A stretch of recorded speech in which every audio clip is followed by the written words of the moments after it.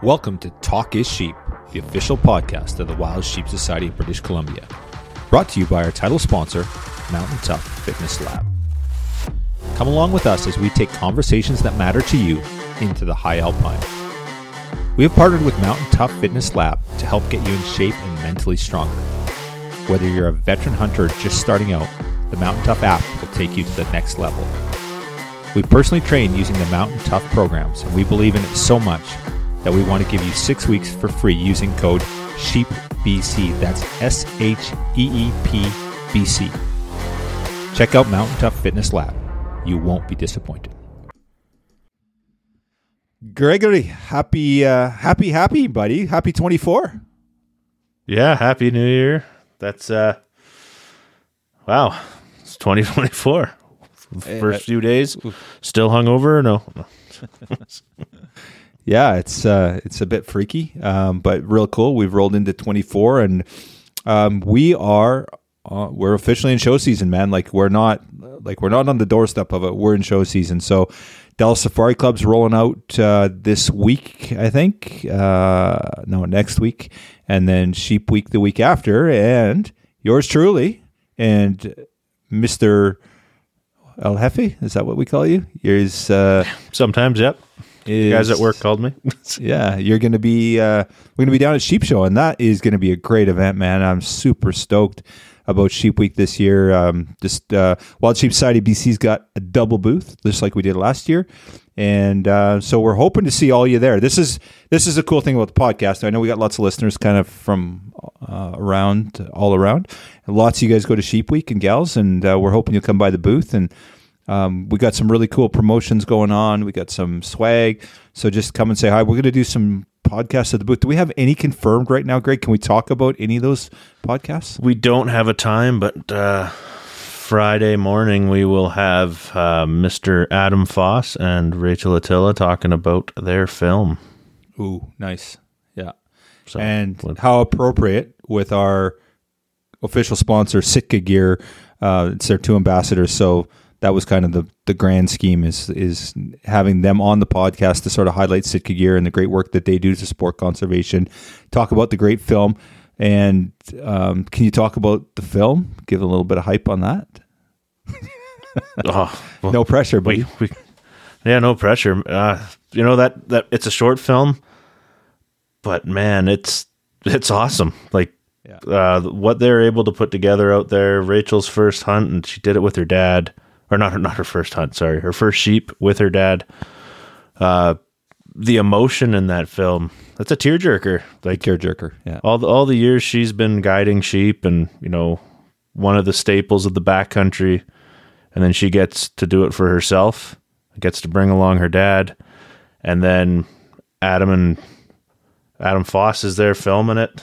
It's like you put together an A-team and, it's awesome. It's an outstanding film. If you are listening, head on over to YouTube and check it out. Yeah, absolutely. It's we will share that in due course. When we drop that podcast, we'll have the link to it and everything there. But yeah, great film for sure. And we actually tried to put this together like an idiot. I'm like, let's have them on during hunting season. And how did that work out for you, Kyle? Like Adam's like, yeah, I'm going to the Northwest Territories. I'll see you in 3 months. Okay. I think it was even better that everyone's like, yeah, great idea. And then we all realized, this is dumb.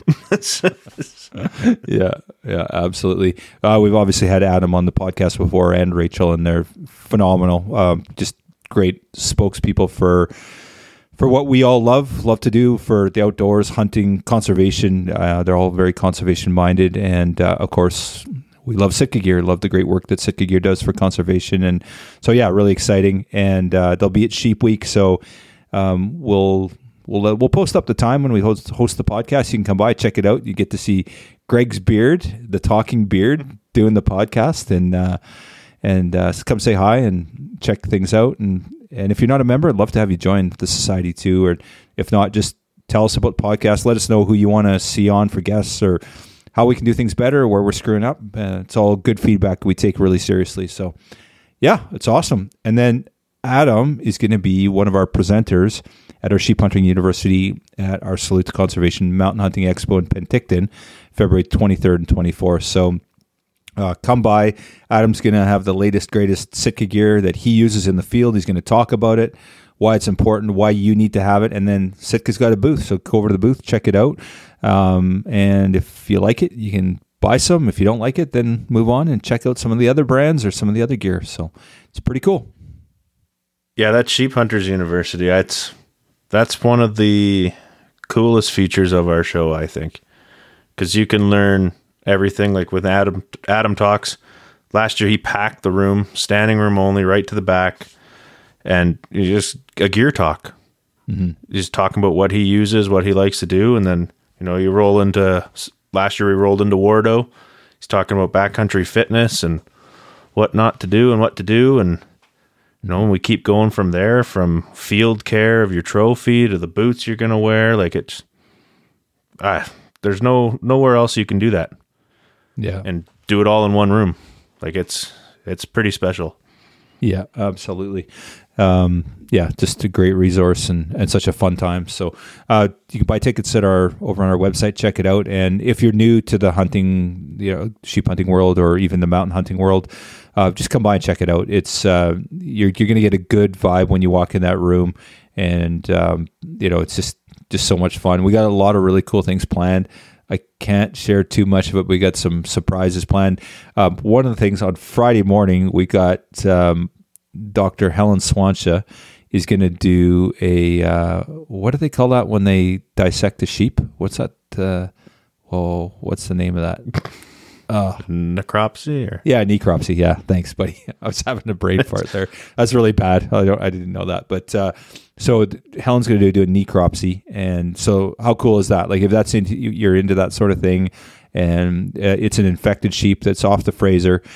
We've frozen it, and then we're going to thaw that thing out, and Helen's going to do a necropsy. So anyone that's interested in that can come check it out.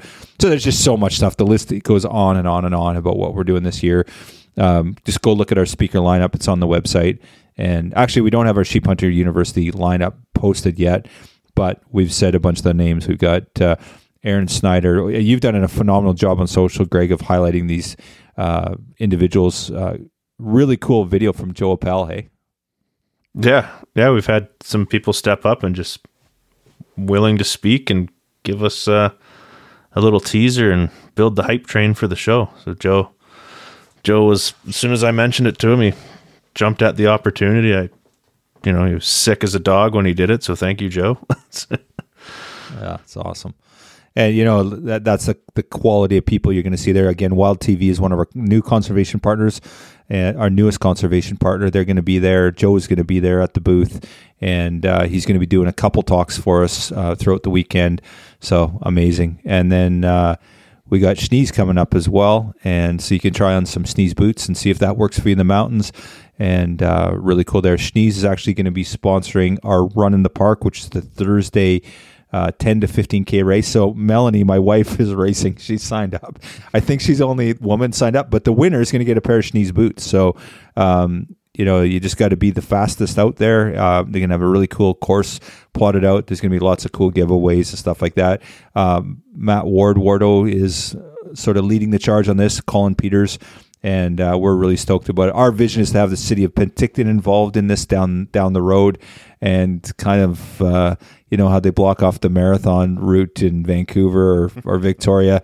That's kind of our long-term vision for this. It'd be super cool to do that too, but small steps. So I want a disclaimer for that too. This isn't the usual backpack race.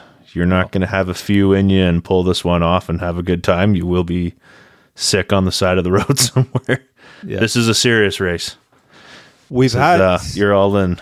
Well, we've had some criticism because people wanted it to be a ruck, and this is a running race. This is just a foot race. It's going to be in mountainous terrain in Penticton in the wintertime, so it's going to be, could be -10, could be +2, who knows. but it's just a foot race this year. And then down the road, we're looking maybe a ruck next year, maybe one of each. We haven't completely. We'll see where it goes, see how it turns out. But this year, it's a run in the park near Okanagan. I think it's in Okanagan Mountain Park. Details are a little sketchy for me on that just yet. But regardless, there's going to be a race, and we've got Mountain Tough Fitness and Schnee's sponsoring it. And like I said, a couple of pairs of, I think, the granite boots they're giving away, for one set for men, one set for women, and then you get the elite sponsorship package with Mountain Tough Fitness as well, so you get to use their setup for a year. It's going to be one of the prizes as well, and other stuff as well, so a bunch of stuff still coming. So, and on top of it, we've got our Mountain Hunting Expo is being sponsored this year by Precision Optics in Kafaru. So Aaron's going to be there. Omer's going to be there. He's going to have the latest, greatest. You want the latest gear, Omer's going to have you dialed, along with all the brands that support him, Stone Glacier, Kafaru. There's just, the list goes on and on and on and on and on and on and on and on. So, very cool. And this is only the first year of doing this one, so yeah, think about next year and the following years.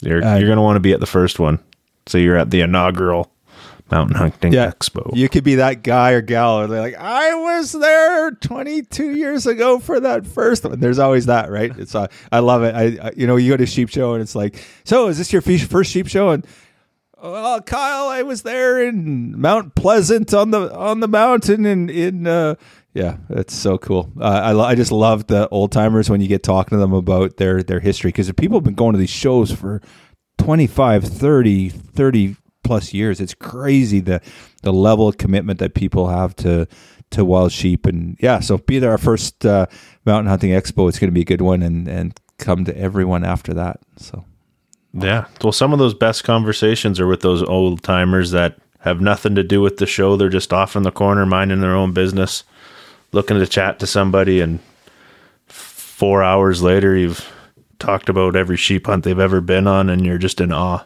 They'll suck you right in.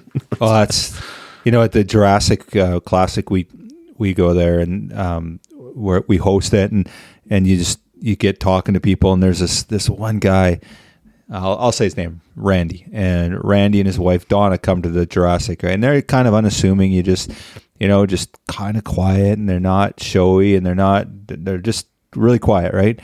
And then you're kind of like looking around the room, and you're like, and everyone in the room's like a sheep hunter, right? Like they're like that. This is kind of people that have gone and done it. They've done the fundraising models, and now they go to the Jurassic because it's a different type of event. And there's people in the room that have got 2, 3, 4 FNAs, and stuff like that. But we were trying to figure out who, not that it's a competition, but we do for fun. Who's killed a sheep? Everyone stands up and, okay, sit down if you've killed one, and sit down if you killed. And Randy's standing there like, how many sheep have you killed? And he's like 27 or something. It's like he's hunted all over the world, and you got to pry the stories out of him, but he's so humble and modest, but it's just such an interesting dude. And those are the fun ones, right? And then it's fun too. There's guys that are like, I'm on my second FNAS, or I killed a 190 inch, and that's fun too, right? It's just so much fun for everyone. And there's not a ton of ego in that room. It's everyone's just kind of there, loves wild sheep, loves conservation, and loves to be hanging out in a room that's with so much passion, right? Yeah, something to be said about hanging out with a bunch of like-minded individuals with the same goals. It's a special place, special team, special family to be a part of. Well said. All right, buddy. Oh my goodness, we've been talking so much because there's so much. We're not excited about the show, right? At least we're not excited about the show. Oh my goodness. But this is a cool podcast. We had some audio issues. I got to apologize, but and it's not Derek's fault. Derek Demun was on the podcast. Unbelievable dude. And he had a construction accident when he was a young man. Traveled the world, super a high adventure guy, snowboarder. He was he was going to travel the world snowboarding. Flew to New Zealand, all around the world, and then he's working construction, trying to make ends meet because he's a hardcore player, going out and doing everything fun in the outdoors.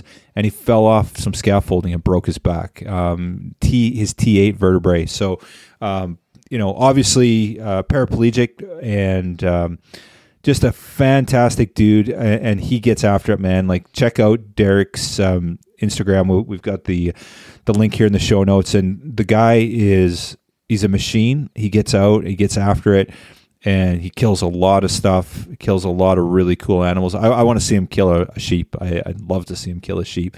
He hasn't done it yet, but he wants to, and super passionate, and you'll love him. Like I said, there's some audio issues on this one. I apologize for that. Again, not Derek's fault.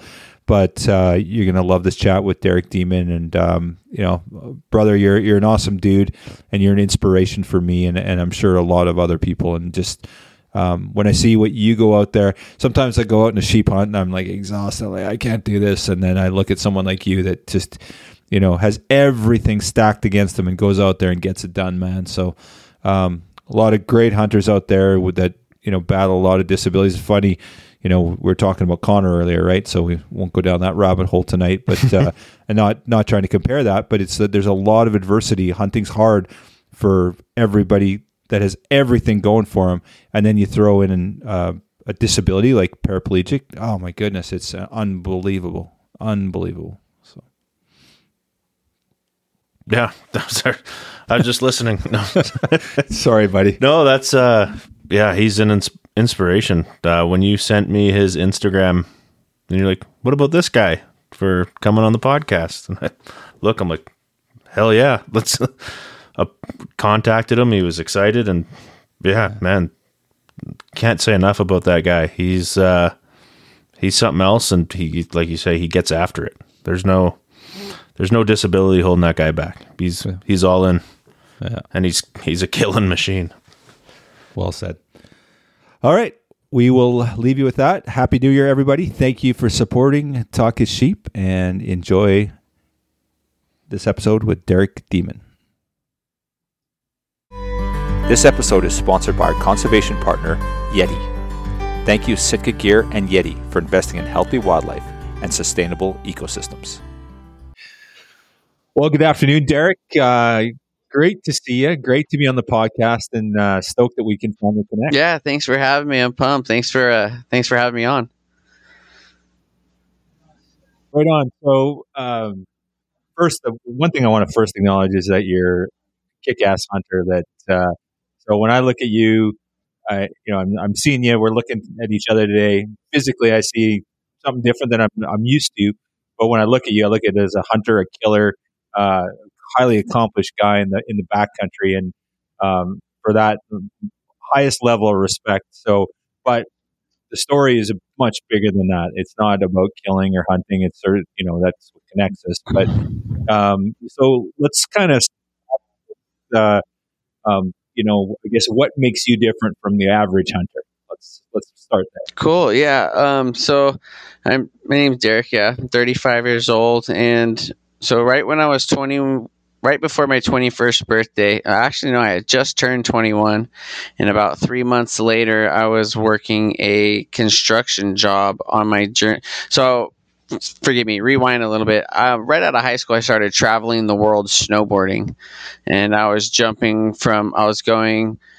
I would get our winter, and then I would go for our summer. I would fly south of the equator for their winter and just get all year winter all around. So I was just snowboarding all year round. And I had found myself up in Lake Tahoe, and I was working a construction side job to earn money for my plane ticket. And I had fallen off a roof, and I broke my T-8 vertebrae in about 8 pieces, and it left me in a wheelchair. But those first couple of years were extremely hard to get through, and but once you get out of that pit, and then I was introduced to the outdoors and deer hunting. My first hunt was a doe hunt, and that just got the ball rolling, and I'm absolutely addicted to the outdoors now. So it's a blessing in disguise. That's awesome, man. So, reading about some of the stuff you've done and accomplishments. And so before we even get into the hunting stuff, let's talk about your early days. You were you were an outdoor guy. You weren't a hunter, but you were diehard, outdoor, like big into snowboarding, I think, and a whole bunch of stuff like that. So you were really attached to the outdoors, just hadn't found your niche in the hunting world Yeah, yet. absolutely. I would be on. So my main thing was backcountry snowboarding. I get my avalanche gear, and me and the boys would walk just miles and miles out into the middle of nowhere, just as far as we possibly could on a day's journey. And we just come across huge animals, come across goats, sheep, moose, bears, big muleys, all kinds of animals. And I always had that hunting in the back of my mind, like, oh, I would love to do that, like, oh, that would be so much fun. But I never really got into it until a couple years after my injury. And yeah, to say the least, I'm infatuated. So So yeah, I guess they talk about adult onset hunters, and although you got into it pretty early, I think you were in your mid-20s by the time, but you weren't doing it, I guess, when you were 14 or 15, as much as you are now. So let's talk a little bit about what role did your injury play? Was there kind of, had you been able to continue your life and been snowboarding and sort of traveling and doing all the stuff that you would have typically done, that normal path you would have taken, did that impact it? And did you kind of like, oh, I can hunt. This is a new thing I can do that, with my injury, this is something I could still pursue? Or how did that evolve? What role did your injury play in leading you to the hunting world?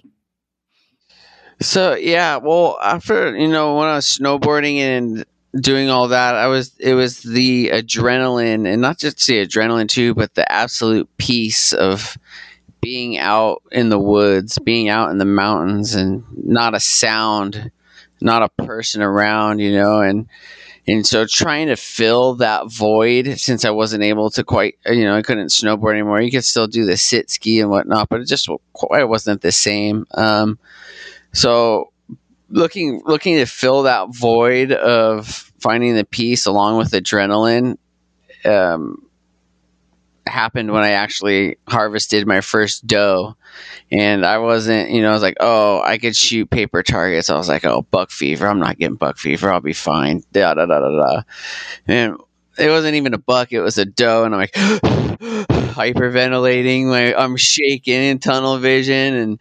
And after I got my first doe, that was it. The adrenaline. I found the adrenaline, along with the woods. I was sitting in a blind with just my dad and my uncle, and we're just quiet, not a sound around except for those pesky squirrels that need to get shot themselves. But yeah, other than that, it was just being able to fill that void being in the outdoors really brought me back to where I was able to, tap into that niche, tap into that love for the outdoors again. So yeah, I was super blessed. That's awesome, man. So, you started hunting when you're mid-20s, 25 years old. You're in your mid-30s now, and I've seen a bit of an evolution in you. I think in the early days you had a rifle. So not only are you hunting with a disability, you're a paraplegic. So let's stack that against you. Well, why not we throw on some archery on top of it? So not only are you battling a disability, you're also taking up one of the, a much more challenging, I guess, way to harvest an animal. So talk about that evolution and how that came about, and why archery. Was it not enough to go out with a rifle and conquer those odds, but you wanted to take it to the next level?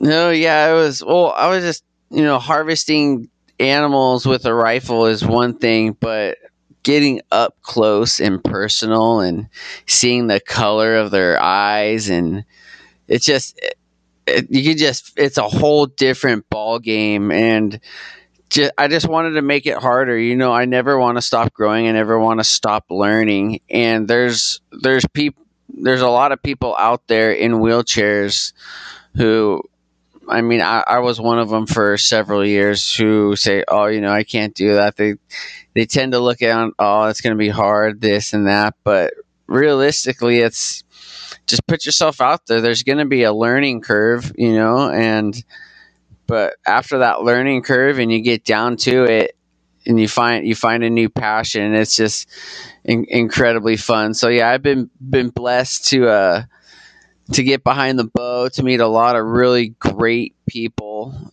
through my archery career here, and now I'm blessed with several sponsors, and just life's going good, but it's just making things harder. We already got it hard being in a wheelchair, but just, man, it's so hard to explain. I have so much passion and so much love behind it. It just it's fun. Like I said, I've met some of the most down to earth people through just picking up a bow and arrow and going to 3D shoots, or harvesting antelope or elk, muleys. It brings people together, and there's just something about archery that just makes it hard, and it's a lot funner because that whole up close and personal aspect of it. You're not sitting 100, 200, 600 plus yards away from the animal. You got to get up close and personal. And with me being in a wheelchair too, I gotta look for sticks. I gotta look for rocks, and just finding a path to get near the animal, let alone harvest the animal. It just makes it all that much harder. And I've been busted several times because I roll over the wrong stick at the wrong time, but it's the game we play. It makes it funner. That's crazy, man. I've never even thought about the logistics around that, about the closeness of archery, right? And it's one thing if you're sitting in a tree stand or something like that. That's, I guess, a little bit different. But if you're spot and stock and you're out there with your wheelchair and trying to get close, it's so, I can't imagine, like, you got to pick your path perfectly. It'd be so much more. It never even crossed my mind until you just mentioned that. Yeah, a lot of it's tough. I mean, it's a lot easier to sit over water, and then it's or you sit water over, let's say, a food plot or a food source.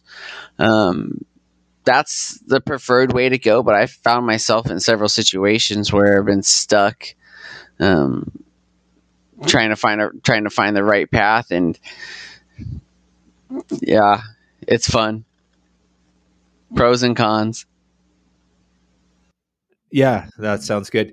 Okay, Derek. So, I never really thought of it until you mentioned it, about how much more challenging it must be in a wheelchair. So, you think of spot and stalk hunting and how quiet you have to be. And it's one thing to be in your barefoot kind of creeping along and try and get close to an animal. But now you've got a wheelchair and this device, and you got to be like, any little movement is going to be so treacherous. That in itself must be challenging to get up close enough to stalk an animal. It absolutely is. The preferred way, obviously, is sitting over water or a food plot or some kind of food source to where you don't have to move and they come into you. But I found myself in several situations this past hunting season here in our local mountains, where I would have to get out the chair and roll, and you got to keep your eyes out. You don't want to roll over sticks. Obviously you're going to be as quiet as possible, but found a couple situations, but you persevere. That's what makes it fun. It's, if it was just sit there and shoot an animal every time, it wouldn't be fun. But it's that game of chess, that game. Like, I've been burned several times. They're like, what is that, a wheelchair over there? I'm not going over there, and that's, if I was a deer, that's what I would say. But yeah, it's the preferred way is they come into you, but like I said, making it harder and just that level of competition is fun. It's like, you compete with your friends, and it's the same, it's that same competition mind state.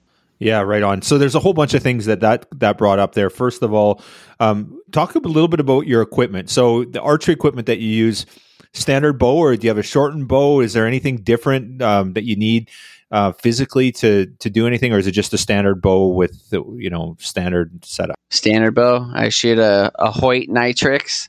Yeah, nothing different on my end. I know a lot of people in wheelchairs are confined to crossbows, and I have several friends actually who have gone and done like metal fabrication or gone to different ways, because I have friends who have limited control of their hands, so they can't really pull back, but they've made contraptions where, you know, you roll the wheel and then they get it and the trigger is in their mouth, and they go and they'll sit there with the trigger in their mouth, and they see the animal and they bite, they'll bite down, or they'll let off. I'm not quite sure how exactly they do it, but where there's a will, there's a way. If you're passionate and your heart's into it enough, you know, and you surround yourself with a good pack of people who love you and who are willing to go out of their way and help you out,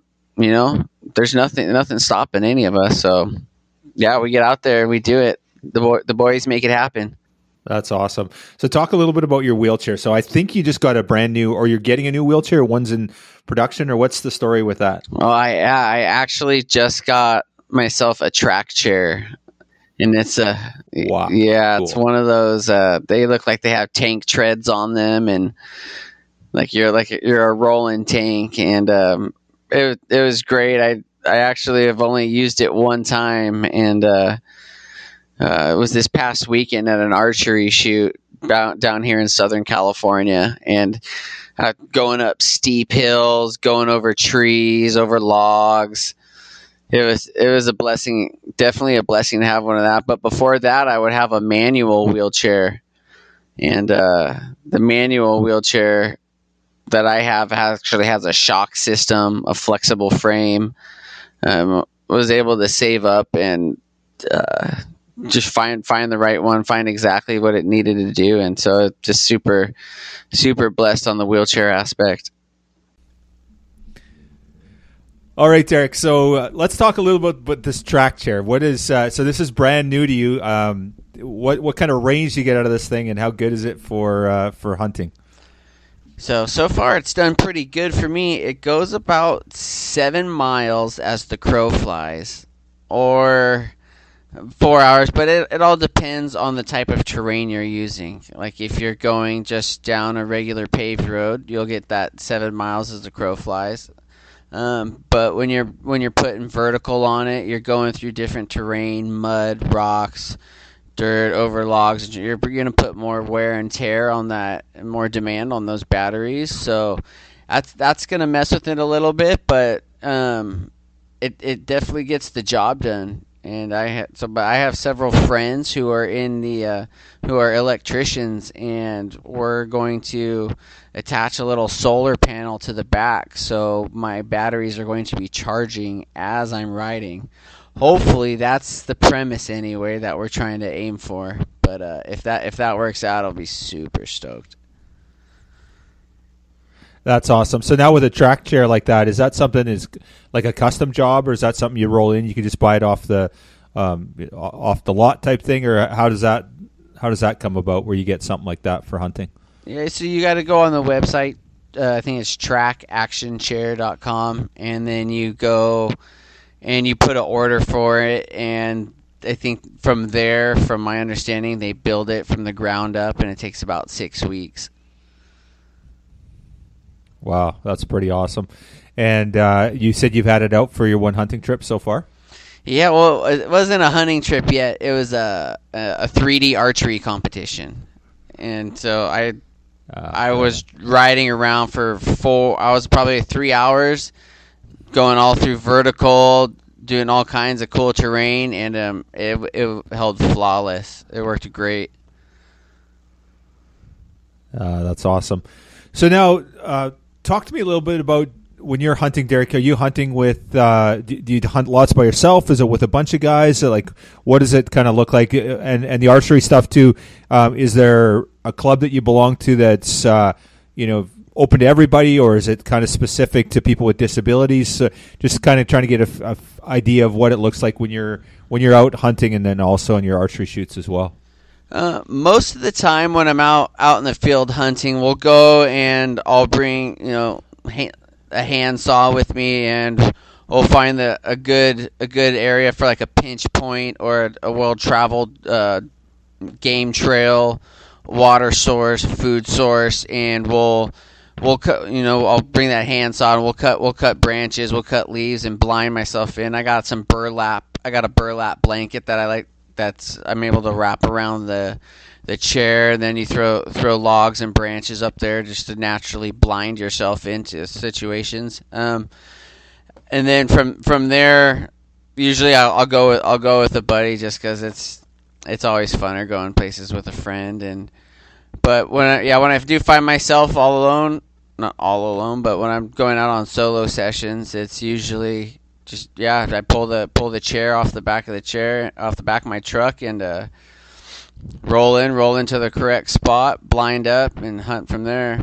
But when I go with buddies, sometimes we'll spot and stalk. We make it work. Whatever the terrain dictates the hunt.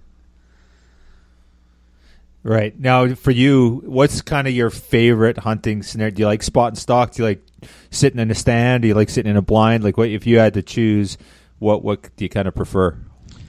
So mostly on the spot and stalks. Mostly it's getting to a spot where I can glass from, a feasible spot. We'll glass, and then I've been practicing, and I've getting pretty proficient at my long range game. So taking stuff out, 400 to 600. I haven't pushed it past that amount yet, but I've definitely had more success hunting water compared to hunting food. Everything needs water, and my most highly successful hunts have been those days where it's 100 plus Fahrenheit here in the States. I'm not sure about what you guys go by Celsius up there, right? Yeah, but we know what you mean by that. So. Oh, okay, yeah. Well, it's hot, or you hunt in your underwear type hunts. Though that's when I've been the most successful, is when sitting on a water in those warm days. But again, we take into account the weather, the wind, what time of year it is. Are you hunting the rut? Are you hunting late season for food? Or it depends on the species and and the animal. But where there's a will, there's a way. You go and you make it happen. Yeah, that's awesome. So let's talk a little bit about that now. So obviously, there's been, like, with your accident and when you lost the ability to walk, obviously there was a transition there. Talk about some of the, you just said it, whether this, you said earlier, it's going to be hard. I can't do that. So that mentality.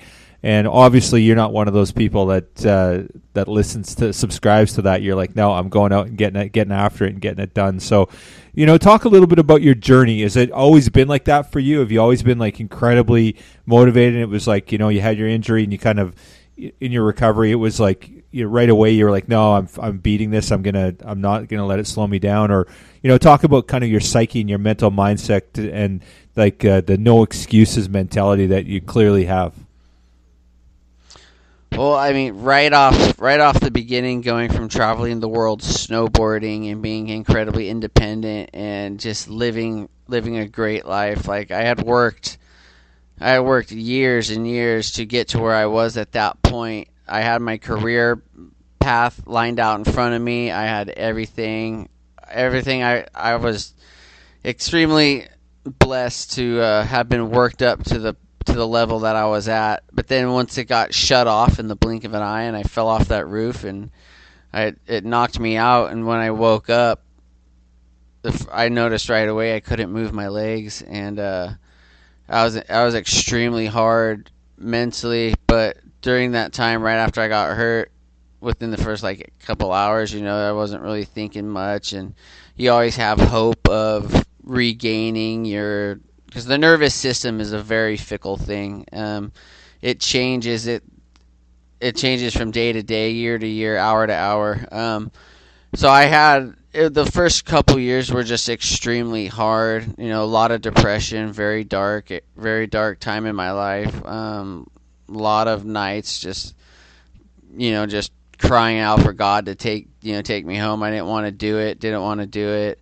And then there came a point though where I started going back to church with my mom, and I gave my life over to Jesus Christ. And then after that, I was just like, all right, it is what it is. It's either you're going to sit on a couch or lay down in your bed and not do anything for the rest of your life, or you're going to go out there and you're going to make the absolute most of it. And it's just the thing is like, get outside, get out that front door, and the world opens up. And then it's a domino effect. You do one thing, and that one thing splinters off into 3 things, and then that splinters off into 6 things, and next thing you know, the ball's rolling, and you got to keep. Then you get into that mindset. I worked myself into depression, and I had to obviously work my way out of it. And working your way out of it was a lot harder, but I can't tell you how thankful I am I actually took that step and actually went out there, put my heart and my mind to it, got surrounded by the right people, having a right cast around you and the right friends who are like, yes, I'll help you. Let's do this, man. Like, let's go. Like, I have my buddy right now, my buddy Jason. We shoot archery at our local range 3 days a week. We're going on hunts. We're heading out to Texas here in 7 days. We got a big old hunt lined up, but it's just finding the right people and just buckling down. And eventually, now looking back on it, I'm mad at myself for wasting so much time of my life, so many years. But now that we're rocking and rolling, I'm 100% gun ho. Here we go. Let's figure it out. That looks hard. Let's accomplish that. All right, we accomplished that. Okay, that over there, that looks hard. I like to do stuff that people from the outside are like, oh, someone in a wheelchair would never be able to do that. Someone, and some things I'm not able to do. I'm realistic. Some things I can't do, but you try. It's like it's the man in the arena. I'd rather be the man in the arena than the man in the stands wishing I was in the arena. So you make it work, and even if it doesn't work, it doesn't work. But at least you frickin' tried. Well, man, you're sending shivers down my spine with that. It truly are. It's incredibly inspiring. So, where in your journey? So your injury happened at 21, and you picked up a rifle at 25. How did that? And I know you went through just trying to find yourself, and you talked about battling with your depression and just trying to get up and established, let alone hunting, but. Where did the hunting stuff come from? Was that something you always kind of like, I kind of want to do it, or was it a buddy that was doing it, or how did that come about? Where did you find the hunting aspect of it? So like I said, when I was traveling the world snowboarding, seeing the critters up in the mountains, it was always in the back of my mind, like, oh, that would be awesome.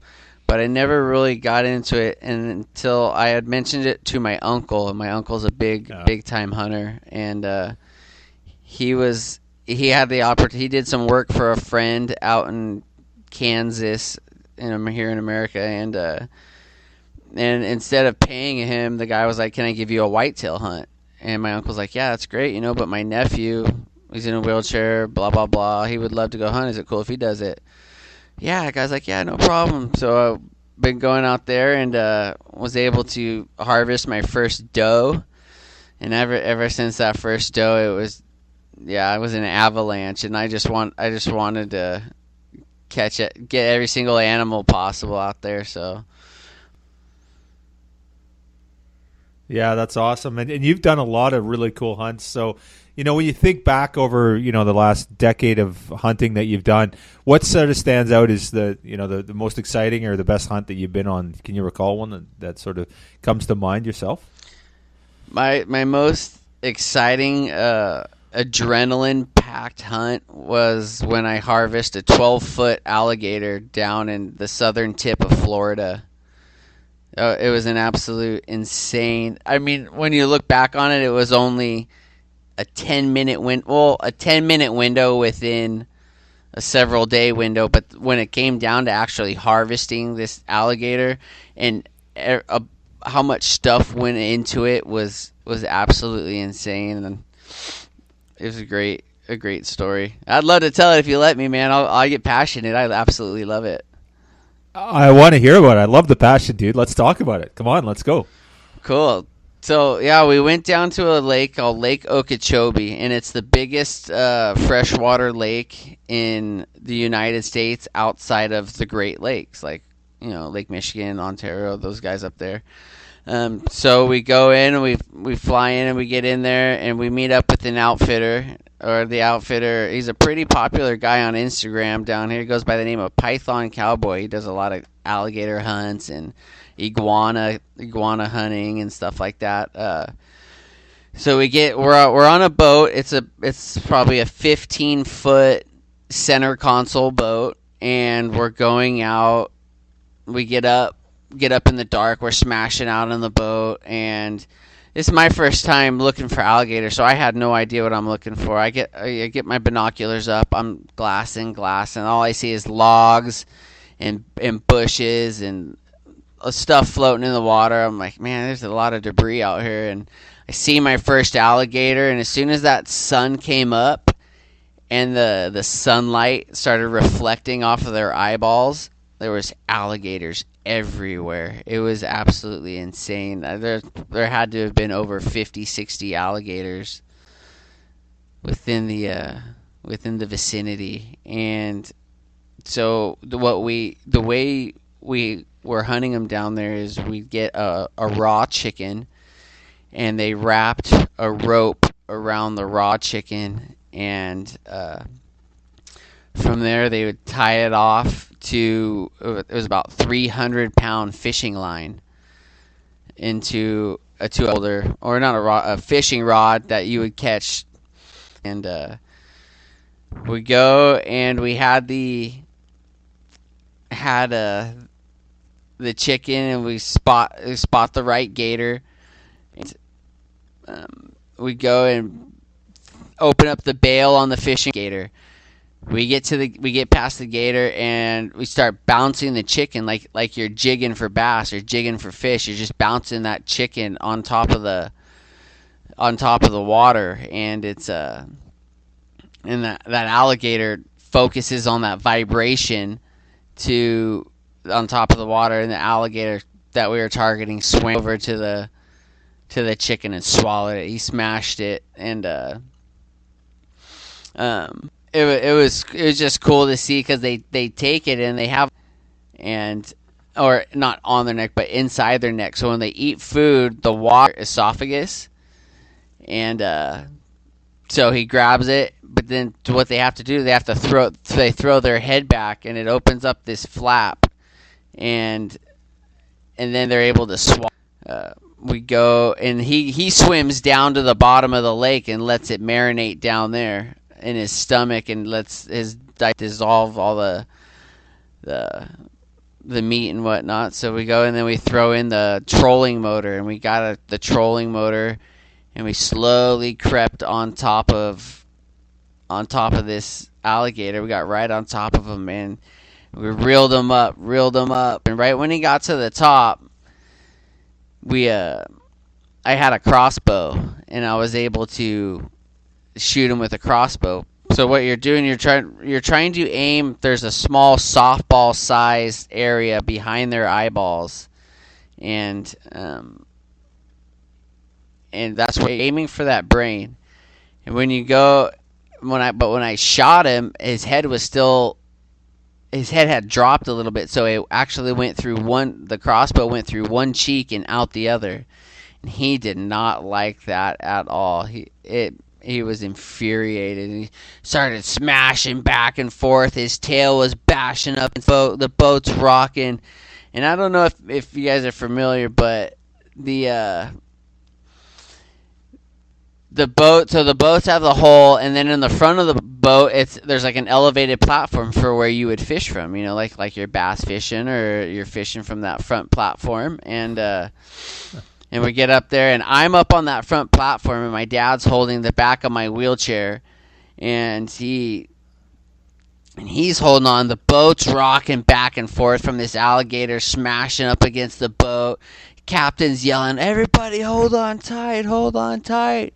And we're going back and forth, rolling, and the alligator comes by.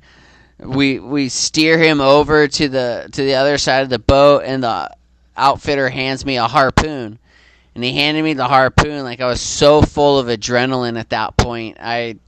That's kind of silly looking back on it now, but I yelled like a caveman when I was throwing this harpoon, like I was hunting woolly mammoth or something. And I chucked this harpoon, and I chucked it, and I got the alligator. So what the deal is with that harpoon is you get line A in case line A breaks, and you get a line C in case B breaks, and you just try to get as many lines into it as possible. And so we were able to get that harpoon in, and then once I got the harpoon, we were able to they have what's called a bang stick. It's about a 6-foot rod, and at the very tip of it, some of them have shotgun shells, but this one had a .357 Magnum round in it.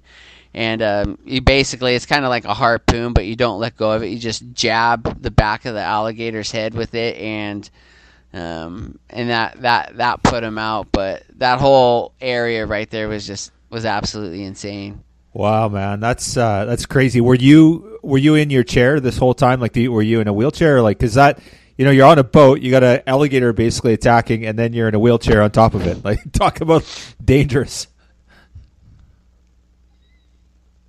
Yeah, no, I was in my wheelchair on that front platform. So I'm on that front platform, and my dad's holding the back of my wheelchair, but my dad's standing in the hole. So there's a good 3 foot, 2 to 2.5 foot, 3 foot difference between me and where my dad's seated, and where he's just holding on to me. And the only thing he has to hold on is me. And I was like, hey, just whatever you do, don't let me fall in the water right now, man, because there's a pissed off dinosaur, dude, and I'm not equipped to go to war with this thing. Wow, that's freaky. Wow, that's scary, dude. So did the outfitter look, or the guy, did he look at all worried, or he was just like, yeah, this is normal? No, I don't know if he was worried, but he was like, that was absolutely insane. Like, that's why you try to hit that softball-sized area behind their brain. Like, we all want to make quick, ethical kills. That's our goal, to make it easy on the animal, and but with the move, we're on water, it's rocky.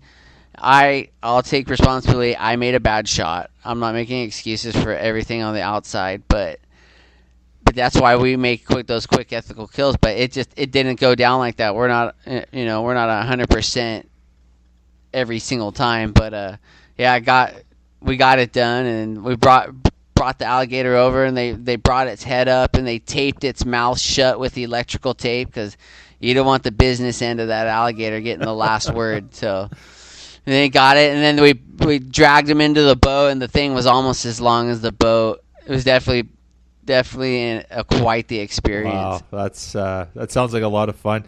Did you cook them up afterwards? Like, I've heard alligator. I think I've had alligator before, like in a whatever. I'm sure it's farmed alligator, but was it any good? Absolutely. Down there, we had deep fried it and just threw it on sandwiches, and yeah, it was absolutely delicious. My favorite meal so far that I've made is just like alligator meatballs, and throw it in like a pasta dish with some red marinara sauce. Yeah, that's delicious. Awesome. That was pretty recently, that trip, wasn't it? That alligator trip was in 2021. Okay. Yeah, so it was a few years ago now. Yeah. So you fixing to go back for another round of that, or what's the plan on that? My mindset now is kind of, I'm just trying to check. I got a checklist, and I'm trying to check off as many big game animals as I possibly could. And the more dangerous the animal, in my mind, the funner the hunt, the funner the opportunity. Just because, like I said earlier, like I want to do stuff that people are like, someone in a wheelchair wouldn't be able to do, or they would think it's, not feasible, or whatever the excuse they come up with. I want to get that doubt out of their mind. Yeah. Have you done any bear hunts yet at all, Derek? I have. I've done a black bear hunt. Nothing bigger than a black bear, but I also have a pretty insane black bear story if you got a little Yeah, I bit do. of I time want to for hear that. it for sure. Cool. So we're up in upstate Maine, where I was about an hour from the Canadian border, and we're hunting over a bait. And we're sitting there. My dad's sitting on the ground with me, and I'm butted up against an aspen tree in my wheelchair, and my dad's sitting at a 90-degree angle against another aspen tree, like 3-4 feet from me. So his back's up against the aspen tree, and his legs are out in front of him, and he's sitting on the ground. We go, and we're just waiting, and then that golden hour comes, and we got a bear come in from the right, and he's coming to the left. So he goes over to the bait and the barrel, and what we had in the barrel were donuts. The outfitter was pretty good friends with the local pastry guy in town, and at the end of the day, he would get all the pastries, and he would load his bear baits with that because those bears love that sugar. So we're going, and he got this bear. He wasn't a big bear, 100 pounds, not much bigger than like a big dog. And then so we were able to. So he goes and he grabs this donut, and he goes about 10 feet from the barrel, and he's eating his donut. But then all of a sudden he just yells out. He just has like a giant bark. He's like, "Roof!" And he turns 180 degrees, and he just starts running at full speed because he got something that spooked him. Well, what's downrange of this bear running full speed is me and my dad, and we're in our camo. We're covered up in scent killer gold. We got the scent killer spray on us, and this bear had no idea we're there. And this guy just starts running right towards us, and he's gonna split me and my dad. And like I said earlier, there's probably only 3 to 4 feet in between my dad and me. So this bear gets about 5-6 feet out. So the baited barrel was 20, 25, 30 yards around, give or take that around range.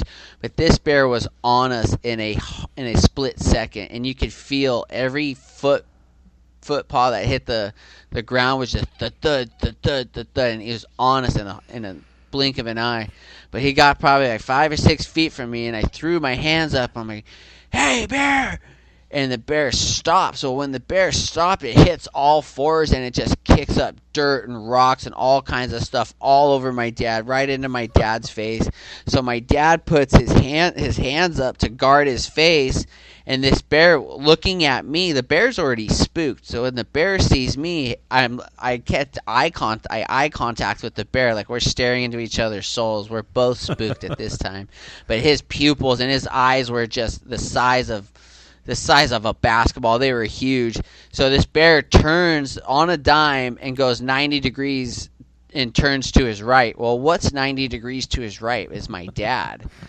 So this bear jumps over my dad's legs, and so my dad has his arms up still because he got all that dirt and stuff. I'm telling you, this all happened within 1 to 2 seconds. So my dad still got his arms up, and when this bear jumps over my dad's legs, its fur brushes up against my dad's arms and my dad's hands and lands, and this bear is gone. And I'm like, "Oh my," I looked at my dad, I'm like, that was insane, dude. And I'm looking at my dad just staring at the ground. Just staring at the ground. I'm like, Dad. And he looked up at me, and my dad's eyes were the size, just as big as the bear's eyes. He's like, "That was a big bear, man." And I was like, that was like 100 pounds, the tiniest bear I've ever seen. But like, it was like, he's like, "Dude, it touched my arms, and it was right there. What are you telling me? That's not a big bear." I started dying laughing. I was laughing. Oh my gosh, it was so hilarious to see my dad just absolutely shook.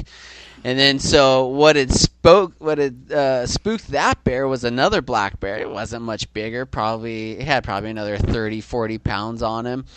and he goes and he starts to eat more pastries at the bait site, and I'm so full of adrenaline. I'm like, oh, this bear's way bigger, dude, and I go and I put my eye up to the optic, and I pull the trigger. I'm shooting a 7mm Magnum, so this thing had some punch to it. Well, I scope slapped myself right in the forehead, man. I got blood leaking down, dripping off my nose, dripping off my chin. My teeth are all covered in red, and I dropped the bear right in his spot. It was a perfect heart shot. Dropped the bear, but I'm just leaking blood. It's just pouring out of my face, dude. And I actually have a video of it on my Instagram.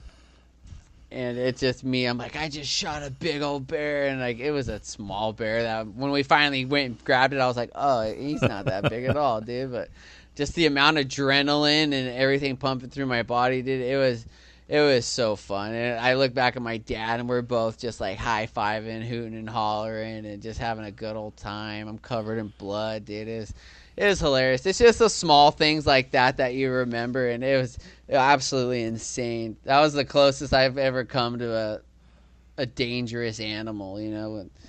It was wow, awesome. You wanted adrenaline. You got it on that one, hey? And your dad got a little more than he bargained for you.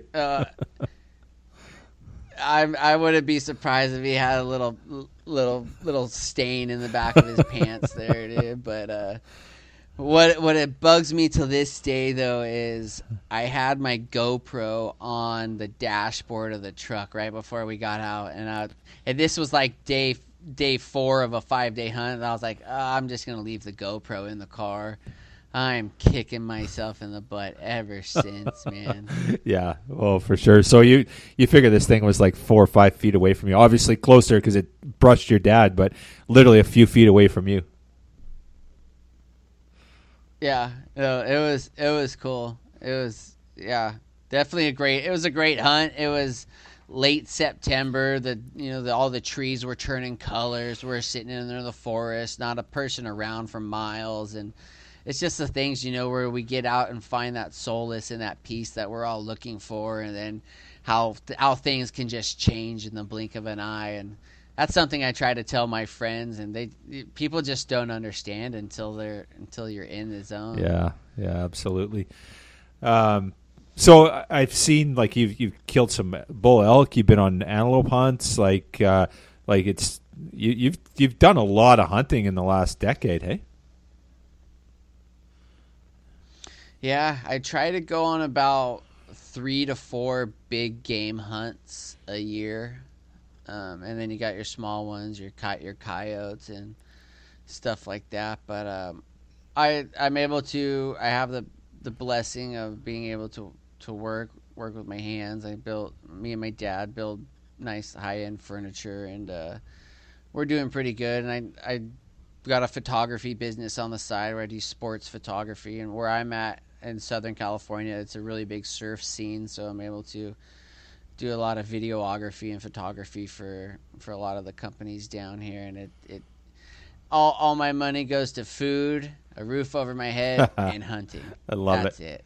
That's all I care about. I love it, man. That's awesome. So what was your first archery animal then? What was the first animal you took down with your bow? I was actually able to get a pronghorn. My first. Yeah, well, they got several names: pronghorn, antelope, speed goat, whatever. Yeah, but it was a pronghorn, and it was in eastern Colorado, and I was hunting we had got permission to hunt a property, and on that property we put up a blind on the water.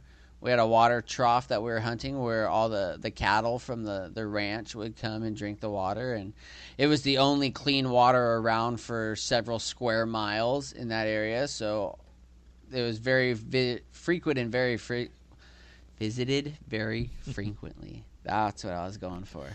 I get all excited. That's and I awesome. Stutter. All right, but yeah, we went and I got it up, and yeah, he came in 20 yards, and it was cool because I was with my niece, and he actually came in from behind the blind, and they come in downwind to get to that water. But we were Luckily, he didn't smell us, and it was cool because when I'm in my wheelchair and we're hunting water, I throw my brakes on and I'm not able to rotate or do anything like that. So I had my niece was guiding me. She's like, "All right, you can move. All right, don't move. All right, you're good. Don't move. All right, you're good. Don't move." Until that thing came into the corner of my eye, and I was able to actually get it, and it came in, and it was getting some water, and I put my arrow right in its pump house. This thing stuttered back about 5 feet and then went back to get water. Didn't even know it was hit. Knew something had happened, but didn't know it was hit. Went, got a drink of water, and tipped over right there. And yeah, the first one with a stick and Is string. that pretty rewarding? Like you've killed a lot of stuff and done a lot of things, but was there more reward knowing that you've done it with a bow and arrow? Absolutely, because I could count probably 30 different times this antelope looked directly at me, directly into my eyes, because it was that we were in a blind, and it knew that thing shouldn't be there. It's never been there before, but I'm so thirsty, and it was 100 degrees out, so I'm in shorts and no t-shirt. My niece is in shorts and a shirt. And we're sitting there just sweating, baking in this blind. There's no wind that day, so it was just pure heat. Yeah, it worked out great. Oh, that's awesome. But like I was saying earlier, it was just getting that close to an animal, and playing the cat and mouse game. Because you're at a rifle, you're able to poke it out from a distance, but it's that whole getting close to the animal, feeling it's just, you can feel it feel you, it's, I don't know. That's cool. Awesome, man. How often do you shoot? Is it 3 times a week or something? Is that what you're saying? You go 3 times, or how often would you say you get to the range? Trying to go to the local range. It's not too far from my house, so I'm going down there. Where I live at here, you're not allowed to shoot in your backyard, so I got to go out to the range and go to the range about 3 times a week and just getting dialed in. And it's therapeutic. You go through your steps. You pull back. You get your pin on the right pin. You breathe. Slowly pull the trigger. Don't punch it. Just slowly pull that trigger. Feel the release. And it's therapy, and I enjoy it. Just the process. That's awesome. So you mentioned that you're on the an archery team. I can see you're wearing a World Archery Team jacket. It says AA there. How would you say that's helped you in terms of your proficiency as just a shooter and then as a hunter as well?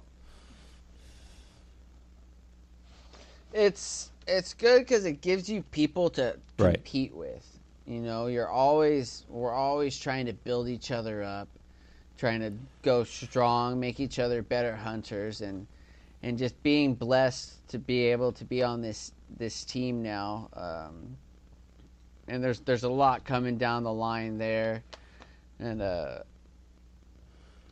we're gonna start our own little archery league, and right now there's a group of 3 of us guys, and we're just going. We're gonna have sponsors, giveaways, all that good fun stuff to bless the people out there who are in the same boat as us. We all love archery. We all find it therapeutic. It's fun, and there's a lot of good things coming down the wire here. So it's just building each other up, pushing each other, competition. Yeah. It's fun. It makes. That's awesome. So you mentioned you've hunted lots with family and friends, and you've done a lot of archery shooting. Do you do much with anyone else with other disabilities? Or is it just it doesn't matter to you? You just want to go out, but is there kind of an opportunity where you go out and maybe mentor other people or work with them or just out in the field with them? What does that look like for you, Derek? So as of right now, we're building with a World Archery. We're getting into it to where we're going to start doing these competitions and 3D shoots not for people with disabilities, but we're going to have the opportunities for for people like me in my position or other disabilities to come and have fun, get out of the window, get out of the monotonous day-to-day thing, and we're gonna go from there, and hopefully build it up here pretty big. I'm excited for what's going on behind the scenes, and we're gonna hopefully open up some divisions here for disabilities and go for some 3D shoots. I'm also in contact with other 3D archery event opportunities all over so far Western America to have a disabled division for these 3D competitions. And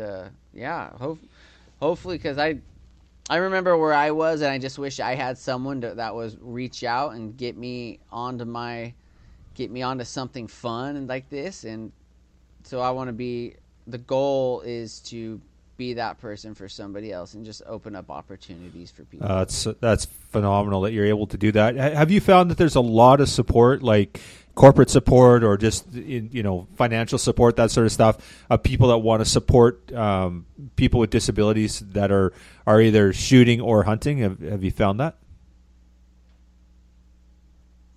I found a lot of foundations. Like there's one here we got here in America called Disabled Outdoorsmen USA. They take a lot of people out there on hunts, and they're doing a killer job. They'll do, bird hunts, big game hunts. They'll do fishing opportunities. They're killing it all over. They got different chapters all over America. And then there's Disabled Sportsmen out there in Utah.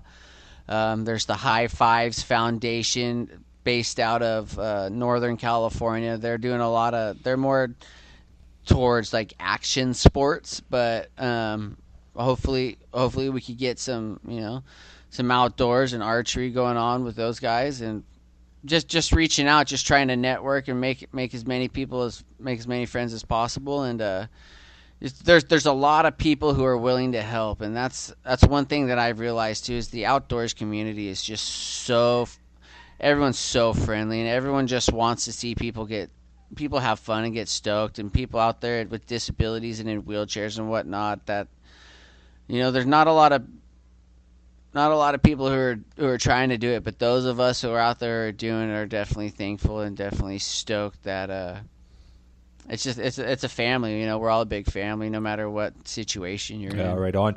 We've got a guy up here in Canada. His name's Rick Hansen. And Rick's been he's disabled and at a very young age, and same thing. He's just enamored with the outdoors, hunting and fishing, and very active with sturgeon fishing and conservation, but also just getting after it and getting outdoors and hunting and shooting and a whole bunch of all that stuff. And just a real inspiration in Canada for us here too as well. Yeah, Rick's a good dude. I've talked to him several times. Oh, right on. Yeah, he's absolutely phenomenal. And it's interesting. Myself, Derek, I grew up out in the country in the middle of nowhere, and one of our neighbor friends was he was a quadriplegic, and he had a van, and he could drive it himself, and had it all set up, and he would get out and he would kill a deer every year, and he'd do it by himself. I don't know how the heck he got it and cleaned it, but he was one of the better whitetail hunters out there. He had a special permit so that he could hunt like that, and he was a killer, man. He did such an amazing job, and he was an inspiration for me just as a hunter. And I couldn't imagine accomplishing what he did, let alone with a disability. Right? It was phenomenal. Amen. Like I said, like where there's a will, there's a way, and just overlooking the negatives, you go out there and crush it. The world is yours. Go out there and take it. It's not no one's gonna. I mean, you're on your own basically mentally. No one's gonna come and just gift wrap you life. You got to go out there and take it. And it's like I've heard lots of success stories, and it warms my heart, man. It's cool to see. It's just cool to see, and the happiness and the joy, and yeah, that's just getting out there and getting out of the window of being disabled, because it's always on from a disabled person. We're always judging ourselves compared to an able-bodied person, especially if we were able-bodied and then disabled. You kind of are always like, oh, this is what it used to be like. This is what it used to be like. I remember this, but you go out there, you make it your own. You do what you got to do to live life, dude. And it's tough, but we're a different breed. So that's awesome, man. It totally inspirational. And it's super exciting to hear that, and yeah, incredible. So let's talk about what's the plan for. You said you're going to Texas with a buddy now. What kind of hunt is that? Yeah, I'm taking off here in 7 days. We got the opportunity. Met a great guy who's got property out there. He's allowing us to harvest any 2-axis deer. Awesome. So it's a buck and a buck and a doe, or a doe and a doe. We get that. It's unlimited hogs because the hog population is just so rampant down there, and the destruction they are doing to these properties, and they're some of them are snatching little kids. You can't, those pigs down there are absolutely monstrous. You get that, and we have the opportunity. So with Texas, if you buy a year-long hunting license, you get 5 whitetail, wow. 2 bucks and 3 does. So you have the five whitetail tags. Then you got the axis deer. So the axis deer and the hogs are they're considered invasive species. So there's no season and no tags. You just go down there. You go down there and hunt them. So hopefully it's going to be a big time meat packing hunt, man. I'm trying to fill That's a freezer awesome. here. So you can kill axis deer, you can kill whitetail, you can kill hogs. Yeah, what part of the state is it in? It's the eastern part, southeast, around San Antonio, Gulf of Mexico area. Okay, I guess there's no Aoudad over there. They're more to the west, I guess. Yeah, I think those are more western dwelling. I'm not quite sure, to tell you the truth. I haven't really looked into the Aoudad yet. Yeah, no, for sure. That's awesome. So, okay, let's talk a little bit about bucket list. You said you got a list for big game and you like dangerous games. So, give me your top 5. So, if you could pick your next 5 hunts, what would they be? Anywhere, anytime, for any animal. Talk to me. Number 1, Yukon moose. Nice. I would also love to get a brown bear. I would love to go down to New Zealand, get a red stag. I would absolutely love to get a sheep. A big old ram would just absolutely be phenomenal in my eyes. And then you got all your Africa critters that you could bring about. One of the main things I want to get down in Africa is a baboon. As weird as random as that sounds, they're just so mean, so gnarly looking. Like but Africa's a whole new ball game down there. There's so many great animals down there that you really can't go wrong. Or a kudu would be amazing too. They're absolutely gorgeous animals. Yeah, absolutely. Well, that sounds like a pretty good list. Mine's not too far off either. So, yeah, it'd be super cool, man. So, you said sheep. Is there any kind of sheep that you have in mind? Anything like you thinking Dall sheep out of Alaska? Are you thinking about bighorn sheep in the lower 48? What are your thoughts there? I mean, I'm not a picky guy. Yeah. I'm gonna start. We got some sheep down here in some of the local states. Some desert bighorns. Yeah. I would love that, and honestly, I would just love to check them all off, and it's not even necessarily about the animals. It's the whole adventure, being in the wheelchair. Every time I go on a hunt, you run into different logistics that you gotta. It's a game within a game. There's objectives within objectives within objectives. It's the domino effect. You come across a problem, you conquer that problem. You get to the next problem, you conquer that problem, and then when you look back down the line, you have a killer story, and I'd rather be rich in memories than rich in money, or rich in memories than have any regrets. I'd rather on my deathbed I want to be telling stories and reminiscing about stories than being like, oh, I wish we would have done that. I wish I would have done that. So it's just putting myself in hard positions and seeing if I could come out on top or not. So yeah, that's awesome. Just out of curiosity, on your hunt in Texas next week, are you taking archery? Are you taking your bow? Are you going to take the rifle? Or are you taking both? What's the plan? I'm gonna be taking both. So I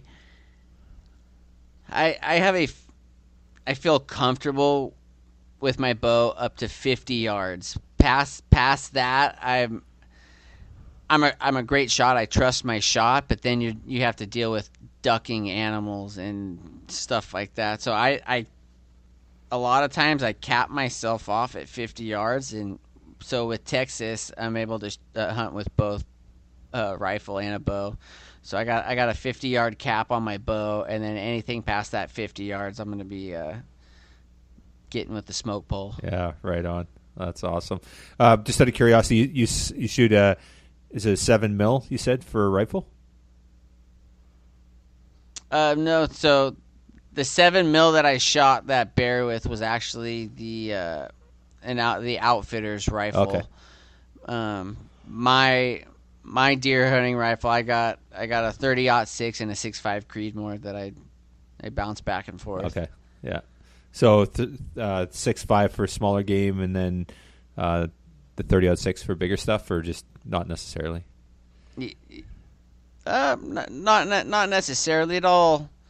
That 6.5, it's a Browning X-Bolt long range rifle. Then I got a pretty good loophole scope on it. So nice. That's usually it depends on the terrain. Like if I come across find myself in positions where I have to shoot longer distances, then I'm going to be taking that 6.5. But that 30-06 basically is my 200 and closer. Right. Round. I just don't have the right optic on it for it to shoot farther. Yeah. Do you know off the top of your head what that X-Bolt has for an optic? Like the Leopold, is it a VX5 or what? Do you remember what it is? Yeah, the VX5. It is. Yeah. They're.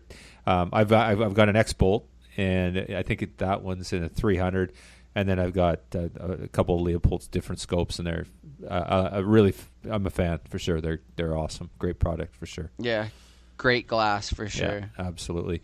Yeah, right on. Okay, so anyone that wants to check out you, Derek, where do they go? Where's a good spot to check out what you do and learn more about who you are? Cool. Yeah. So I do most of my stuff on Instagram. It's T8 _outdoorsman. That's T8 _outdoorsman. And it's the same with my YouTube channel. I don't got the YouTube. I got probably about 15 videos on there as of right now. I'm still downloading most of my hunts, doing a lot of my video editing behind the scenes. But it's the same title, T8 _outdoorsman. And yeah, hopefully get a lot more of those here in the future. Yeah, that's awesome, dude. Well, you'll have to report back to us. Send us some pictures from your hunt. We'll post them up on our social if you're able to share. It'd be great to see how you make out in Texas there. I'd love to see some big whitetails or some hogs or some axis deer or whatever you get into down there. Absolutely. Yeah, I'll have the camera running as well. So nice. Hopefully get some cool shots. Yeah, that's awesome. Well, Derek, thank you so much for chatting to me today about all the great stuff that you've done. And I have to say, it's just inspirational. I actually was really fortunate. I grew up in my community and had really good friends that had some disabilities, and just got to really appreciate what they're capable of, and just that spirit of just there's nothing you can't do mentality, I guess. And so I kind of grew up with that and seen that, and when I see you and hear you talk, you're an inspiration to me, and I'm sure for countless others. So appreciate you, brother. Right on. I appreciate you, man. Yeah, never give up, never surrender. Beautiful. Yeah, well, good luck in your hunt, and look forward to hearing more about it. And thanks again for your time today.